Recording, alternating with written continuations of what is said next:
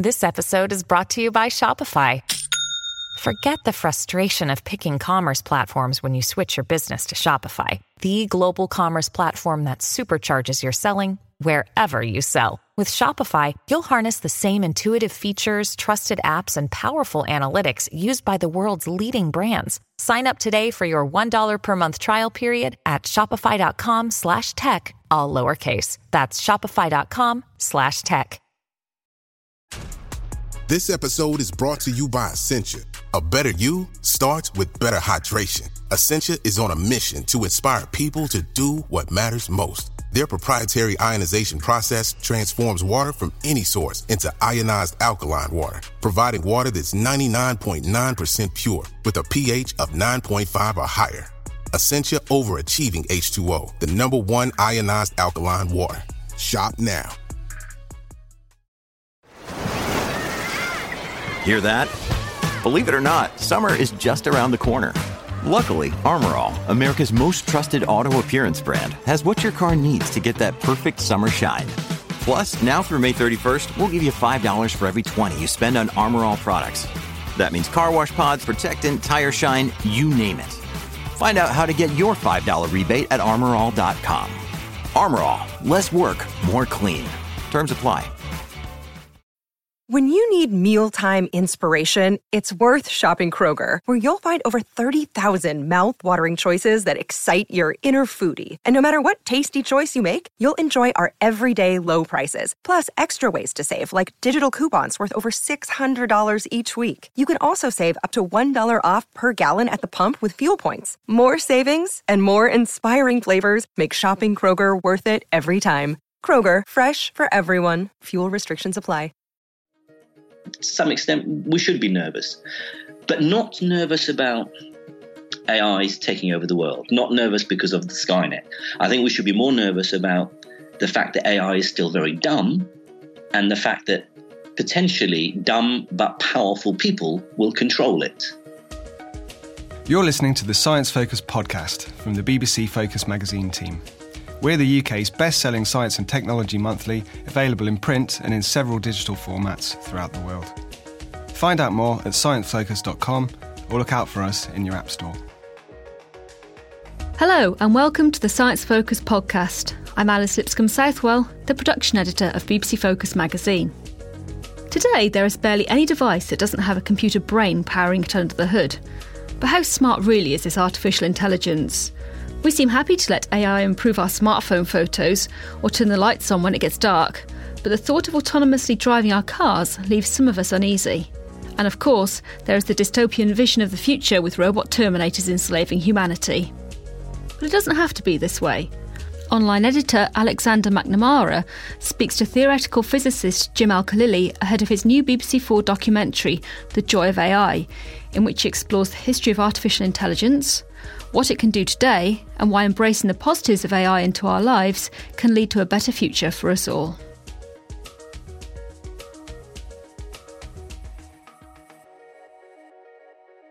So you've got a new programme that's out soon called The Joy of AI. Yes. I was just wondering if you'd be able to sort of just kick things off by explaining to us what exactly is AI? Well, AI stands for artificial intelligence, and it really does seem to be the buzz phrase around at the moment because the technology involving artificial intelligence very generally is rapidly evolving. The thing is that when we talk about AI, we tend to mean something very general indeed. And I think some of the people working in the field might argue, well, that's not really artificial intelligence. I mean, an example, we all use Siri on smartphones or what's the other one in the homes? Alexa. Or Alexa, yeah. I don't have it, so it's not on the tip of my tongue. So Siri and Alexa, which sort of help, they answer questions. They sound as though they're intelligent. They sound as though they're sort of figuring stuff out for you. The same with things like Google Translate, or even just the way, Amazon or Facebook are able to sort of, directly advertise stuff to you. You think, how do they know that? But of course, it's because of what you searched for before. So all of these things in technology are sort of classed broadly in artificial intelligence. What I'm interested in, and certainly what this program is about, is where we're going in the future. Because artificial intelligence is basically a machine behaving intelligently, doing intelligent things, not just number crunching. And that we've not got there yet, but we're moving very fast towards it. So it's very exciting. But also, of course, what comes with it are these sort of words of warning that we need to make sure we know what's coming over the horizon. Mm. So what sort of thing, what's the difference between a regular computer program and something that actually can be classed as an intelligent artificial application? Well, there are various ways of defining it, because, of course, a computer program, if it's complex enough, can do things much more quickly than a human brain can, but also can give the appearance of being intelligent. You know, a computer program that can beat a grandmaster at chess is just running an algorithm, you know, lines of code saying, if this, then do that, if that, then do that. But, you know, a game of chess, you know, what it can do is explore all possible moves into the future and decide what is the optimum piece to move, giving it the appearance of intelligent, whereas what it's really doing is number crunching.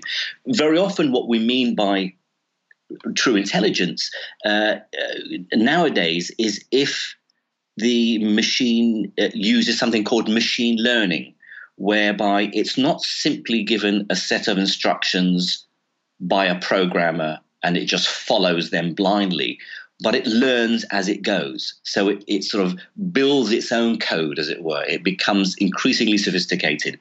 And that's what modern AI machines are doing now. They're learning as they go. They use something called neural networks, which are meant to mimic, in a sense, the way our brain works, the way our brain is wired, and all the neurons and how they're all interconnected. A neural network is a sort of an abstract mathematical version of the human brain. And they are starting to show real intelligence by anyone's definition. Mm. So that's what we're doing. We're sort of creating a brain, a computer brain, as it were. How similar, or what, you know, what's the size comparison between this machine learning brain and a human brain? Well, I mean, in terms of physical size, I suppose it's not really so relevant. You know, you could imagine some small thing, but wires connected down the corridor in a computer lab to a vast array of huge machines. So in terms of physical size, I suppose it's not so important. But in terms of the capabilities, of course, machines, artificial intelligences are way, way behind what a human brain can do. I mean, they give the appearance of being intelligent. You know, an AI can look at a picture and understand from the pixels what it represents. It can recognize pictures of a dog, for example, but it doesn't know what a dog is. It doesn't understand the concept of dog. And so while it can do certain things faster and more efficiently, and even sometimes in a more clever way than humans, that's still not intelligent in the way that we would talk about it. And I think the problem is we're very often too infected by Hollywood movies. And so, you know, we think of AIs or being intelligent as somehow being conscious, being sentient, being self-aware. That may come in the future, but we're a long, long way, many decades away from that. So is that sort of sentience the difference as it is between artificial intelligence we know and human intelligence? It's the difference between artificial intelligence and intelligence in lots of living things, mainly mammals. You know, I don't think there's nothing special about human intelligence as such. You know, a dog can feel happy and angry and sad and jealous, which we regard as human traits. No artificial intelligence is anywhere near being able to have emotions in that sense, you know, because these are sort of higher level thinking that really only come about in sentient beings, and that's not just constrained to humans. So is calling it artificial intelligence really the right sort of wording Have we got that quite right? Probably not in hindsight. This grew out. We were talking in the program about how it first came about, programming machines to think for themselves in a very general way. Probably if we had to sort of redefine it, we'd call it something else. Machine learning or deep learning or artificial neural networks may be more accurate. They're just not quite as catchy, I guess, as artificial intelligence, AI. I mean, the term is here to stay, so we just have to be careful what we mean by it. So with coming back to that point of how it all began, how did we arrive to the point that we are today with artificial intelligence or machine learning or wherever we are? Well, it grew in parallel with computer science in general, but the development of algorithms that you can code into an electronic device using binary, a set of zeros and ones, is something, we go back long before people like Alan Turing, people like Babbage, for example, the calculating machines that automate a process of numerical calculations. Artificial intelligence grew in sort of the middle of the 20th century, very slowly, but it allowed computers to try and solve problems that maybe we were unable to solve, not just because they could do things more quickly, but they could solve logic problems in a way that wasn't simply down to lines of code and algorithms. So it's, in that sense, it's different from general computer coding, computer programming. But the lines are blurred, and it's really only in the last decade or so that we started to see AI machines doing something very different that is not the same as just making more and more powerful computers that do calculations faster and faster. I mean, a lovely example is the neural nets codes at DeepMind, the British London-based company now owned by Google. But they are essentially probably the world leaders in AI, and they pioneered this idea of deep learning. So they have these AI machines, AlphaGo, AlphaZero, which do lots of different things, as well as beat the best computer chess players in the world. Computers can already beat the best grandmasters at chess. These AI machines, just from a few hours of looking at a chessboard and playing against themselves, they've learnt and have become sort of superhuman in their abilities. So that's different from just writing long lines of code and building more and more powerful computers. Mm-hmm. There's a lovely bit in the program. You mentioned AlphaGo there, where the sort of move that the computer did was so different to anything that a human has done. And is that the machine learning things in a different way to how humans work? Yes, I mean, that is what is so exciting, and some might argue also very scary, because what the AI did there was make a move. This is the Chinese game of Go, which people regard as a better indicator of innovative sort of ways of thinking than, say, chess. Chess is very, if you do this, that happens. You do this, that happens. So you can explore all possibilities. With Go, it's much more about intuition. And what this AI did was make a move that all the sort of grandmasters watching it play against one of their own thought was a silly move. Why did it do that? That doesn't make sense. That's not what we would do. It just doesn't make sense. And it was only much later on in the game that they appreciated what a genius move it was, because it became important as the game developed. So it had discovered a solution to a problem that the people who built the machine didn't understand and weren't expecting. So that's what's different. These AIs are starting to do stuff that we don't quite understand how they've come to. That's sort of real innovation, real intuition that's going on inside these deep learning machines. So that sounds both incredible, but that also, to me, seems where the scary bit does come in. Like how much they're going to learn and what. I mean, I think that this is what a lot of people are concerned about, that, if they're doing things that we can't understand, if they become sort of true black boxes, then how can we maintain control over them?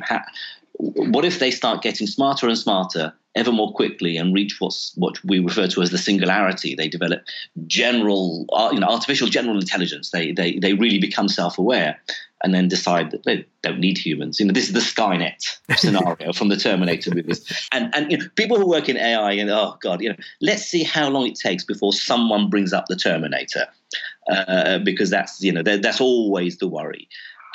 People who work in AI are much more optimistic that we can maintain control, and that we can build in sufficient safeguards. Even though AIs may end up being more intelligent than us, they would still be in our control. Now, that may sound rather somewhat difficult to achieve, and I understand people's issues with it. Actually, this was the reason why.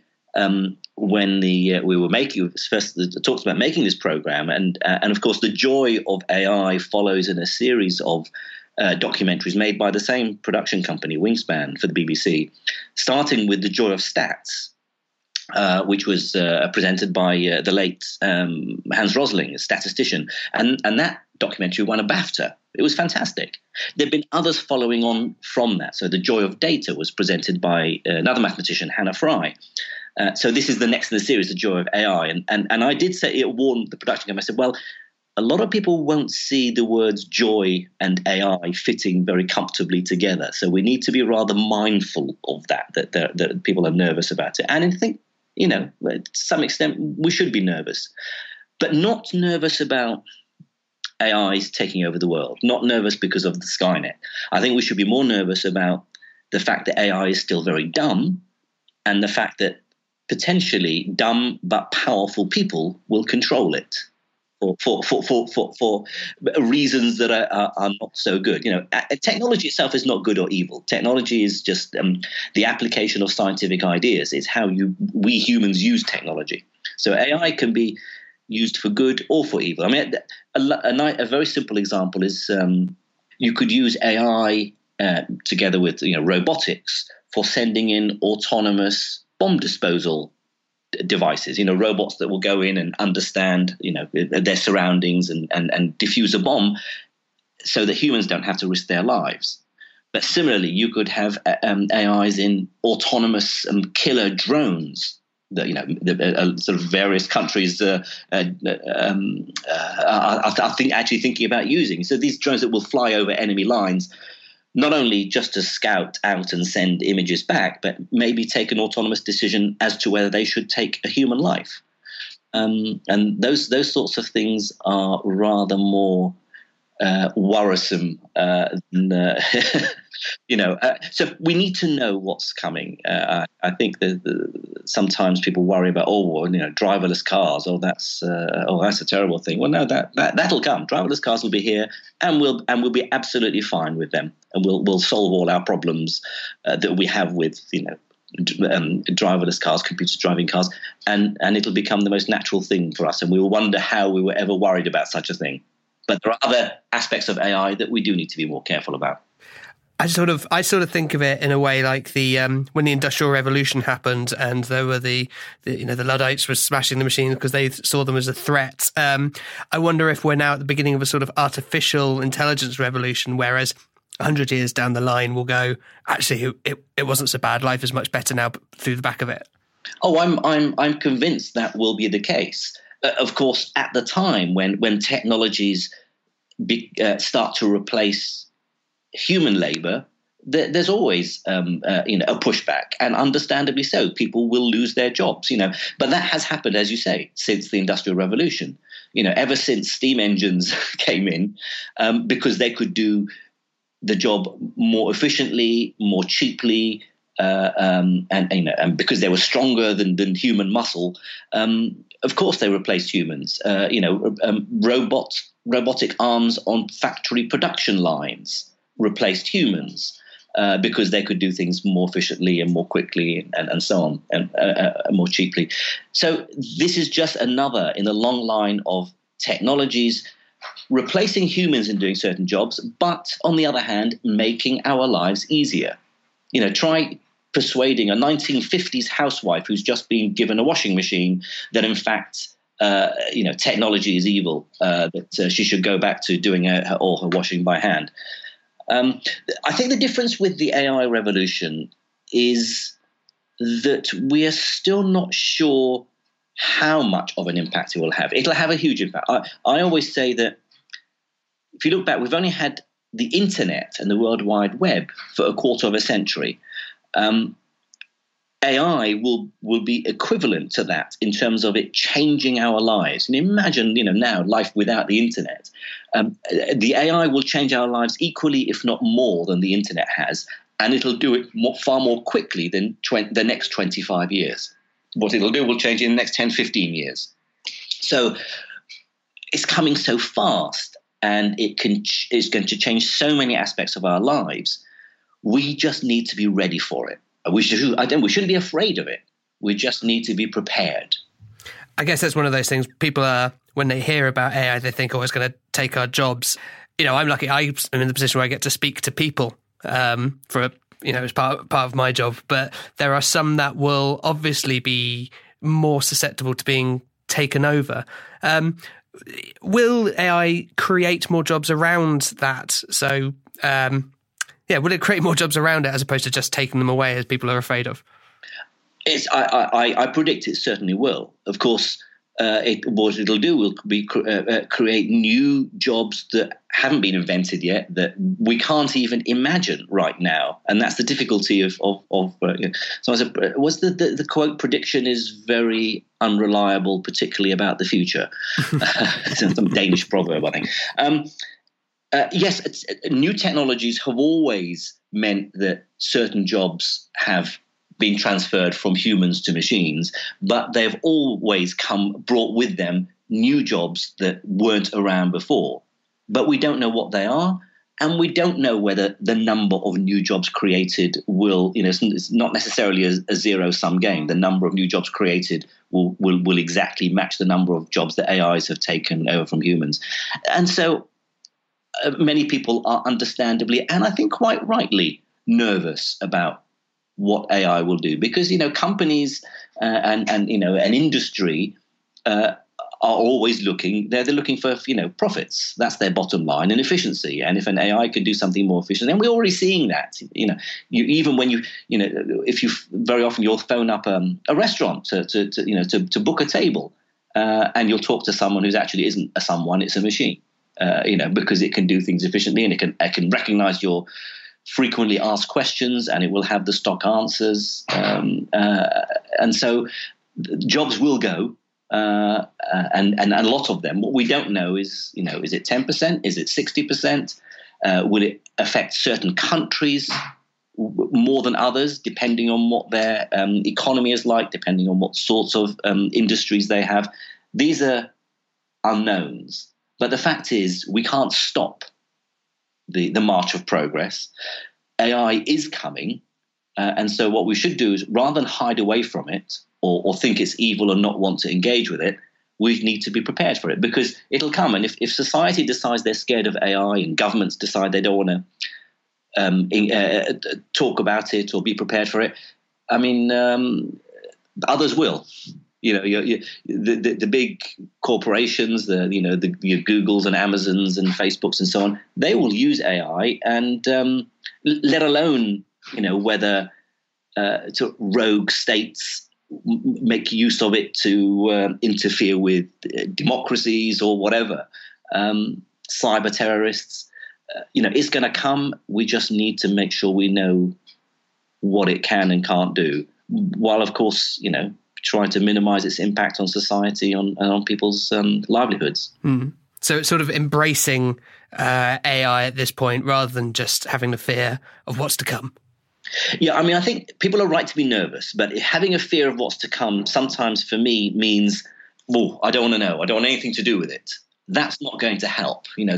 Technology is coming, and it'll be wonderful if we're prepared for it. Just think about the advances AI could do in medicine and healthcare. and recognizing tumors that no human could possibly see, helping us with, helping surgeons, with augmented reality. AI, just the standard, driverless cars would cut down on 80% of road accidents, because 80% of road accidents are down to human error, losing concentration, tiredness, or whatever. That wouldn't happen with AIs. I always think there's a lovely example. So in the program, I talked to a robotics expert, Paul Newman, who they're developing driverless cars, and he told me, I'm not quite sure actually whether it made it into the program, but he told me this wonderful notion that if he were to take his car out tomorrow and make a silly, do a silly mistake that causes an accident, chances are in the future he won't make that mistake again. He will have learnt from his mistake. But others may make that mistake, of course. Whereas if AI controls cars, one AI making a mistake, because they're interconnected, all other cars on the planet will never make that mistake themselves again, because it's learning all the time. So it just gets better and better, and one day we will sit back in our cars without even, the cars won't even have a steering wheel. We just jump in and tell it where we want to go, and we'll wonder what all the fuss was about. And we'll look back over those years and just go, what were we doing driving at all? Well, absolutely, yes. Back in the day when we actually had to manually steer a car. Wow, how crazy! No wonder there were so many road accidents, so many people killed on the roads.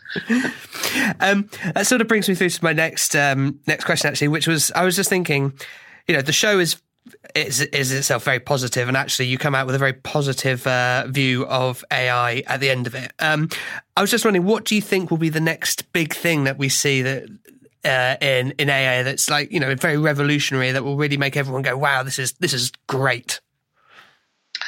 I think things like, certainly things like driverless cars are still probably a decade or more away. So what's happening now is the advances in things like chatbots, the likes of Siri on your phone. It's incremental. So it's not suddenly there's a revolution as AIs do something that hasn't occurred to anyone. I think over the coming 5 years or so, we're just going to see increased sophistication. It wasn't that long ago when we were all utterly blown away by Google Translate, that you could type in a word into Google and it'll tell you the translation of that, and then you can cut and paste a whole paragraph and translate it. Now you just walk around with your smartphone and you just talk to it. You just talk to Siri. You translate. You say something in your language and it speaks the other language to whoever you want to talk to. The next step will be some sort of universal translator that's as much loved by science fiction. That's not so far away. That's not so crazy. So yeah, AIs will sort of integrate throughout so many different areas of life. So that's something called the Internet of Things, which I don't cover actually in the program, where all home appliances, we're already seeing home appliances all being interconnected, so you can speak into your phone to turn your central heating on, or to turn the oven on, or your fridge might tell you you're running low on milk. That's probably not quite there yet, but the notion that everything in the home or in the workplace is interconnected and being controlled by some AI that ensures everything runs efficiently, whether it's environmentally efficient or whether it's simply to make your life more comfortable, that's going to be with us in the coming years, and it'll be with us, and we won't sort of notice a point when yesterday we didn't have it and today we do, because these things happen gradually and incrementally. It's just a very steep incremental rise because things are changing so quickly. Just thinking, with the idea that it's all that everything is speaking to each other, it's just sort of made me think, who is ultimately deciding what the AI decides is good and is and this is the optimum position for this. This is the growth. Is it democratically done as an average and everything, or are the biases of the developers and the people who create it, are those being fed into it somehow? That, I think, for me is the crucial thing that we need to make sure we get right. That is what we should be most worried about with the coming of AI, and not your Skynet scenario of the AIs themselves being in control. It's those in control of the AIs. The worry is that artificial intelligence may lead to further inequality, between the haves and have-nots. If you're controlled by, your life is run by this AI, which itself is run and controlled by some organization or corporation, that's what we need to sort of guard against. That's why there needs to be more public debate. You have to be in control of your own AI at home. You have to be able to optimize it. It can't. The decisions it makes should supplement and help your decision-making process. It should make your lives easier, but not at the cost of doing, being controlled by someone else who wants something insidious from you. So yes, is it the programmer who controls the AI, who controls what the AI can or can't do? That's what we need to discuss very carefully. Is that sort of a role for governments, or is that, as you mentioned earlier, there could be governments that take it, or Googles and Apples and Facebooks and Microsofts, they will be the ones who ultimately have the power and take it? Yeah, certainly governments have a role to play to make sure that these powerful organizations and corporations are not in control of the way AI goes. But also there needs to be wider societal understanding of AI. So people, whether this program helps is one tiny drop in the ocean, but there needs to be more public dialogue, and those who do understand, and those, the governments, certainly in the UK, for example, which is one of the countries that leads the world in AI, there are government committees, there are groups who are writing reports on the concerns about AI that are published. The worry is that they just get read by a small fraction of society, whereas there needs to be a broader push to educate people so people are just much more aware of AI. And then, of course, in a democracy, it's people who then vote for governments that they think are going to look after their concerns, as is always the case. And I don't think at the moment there's enough understanding of what AI is about in wider society. Most people either don't know what's coming, or are too scared to engage, or simply don't understand the capabilities that are just around the corner, and that has to change. Stepping aside and not necessarily excluding AI, you're obviously most well known as a physicist. What do you predict will be the big breakthroughs in physics in 2019 or the next couple of years? Ooh, big breakthroughs in physics. I think it's probably not going to come from sort of the sexy areas of astronomy or particle physics. The Large Hadron Collider is currently going to shut down, and they're not going to be announcing new particles discovered. I don't know whether there's going to be big discoveries in astronomy. I think the big advances are coming where physics overlaps with other areas. We're in interdisciplinary science. So, AI is a good example. It's not just computer scientists working in AI. They're working with neuroscientists and physicists and mathematicians and so on. Physicists are working with biologists in sort of genetic engineering and genomics, in nanotechnology and new sort of smart materials. So those are areas that we're going to see some interesting advances. There's a lot of scope for progress. So I don't think it's going to be in the more esoteric sort of theoretical boundaries of our knowledge. It's more in learning about the world and what we can do with new devices, new instrumentation, things like artificial intelligence. I guess is an example. So I don't see any big revolutions around the corner, but exciting smaller advances that are going to be probably of more immediate applications to everyday lives. Mm-hmm. I hear that a lot. A lot of the people I speak to, they say it's not so much the individual disciplines, it's the crossing over of the disciplines and everyone working together and that's what's really changing things at the moment. Yeah, and we're seeing that more and more. It used to be frowned upon. It used to be a sort of, if you work in interdisciplinary science, then you're just a jack of all trades, master of none. But certainly, for example, on the scientists I interview on Life Scientific on Radio 4, invariably these are people who either work in interdisciplinary sciences or, more often than not, have started in one field and applied their expertise in a completely different field, and so have seen things from a different angle, and that has led to innovation and advances. So while we do need people to be experts, burrowing down deeply into their own specialist area, the really exciting stuff these days, yes, as I say, are likely to come from the crossovers. Where unless you talk to people from other disciplines in science, you will never have come across. It's only that cross-fertilization of ideas that leads to genuinely new advances. That was Professor Jim Al-Khalili on artificial intelligence. The Joy of AI is on BBC 4 next Tuesday, the 4th of September at 9 p.m. Thanks for listening to the Science Focus podcast.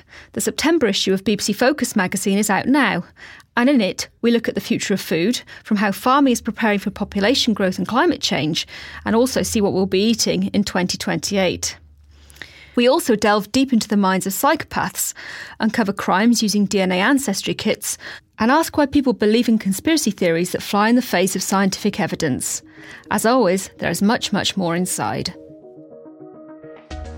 Thank you for listening to the Science Focus podcast from the BBC Focus magazine team. We're the UK's best-selling science and technology monthly, available in print and in several digital formats throughout the world. Find out more at sciencefocus.com or look out for us in your app store.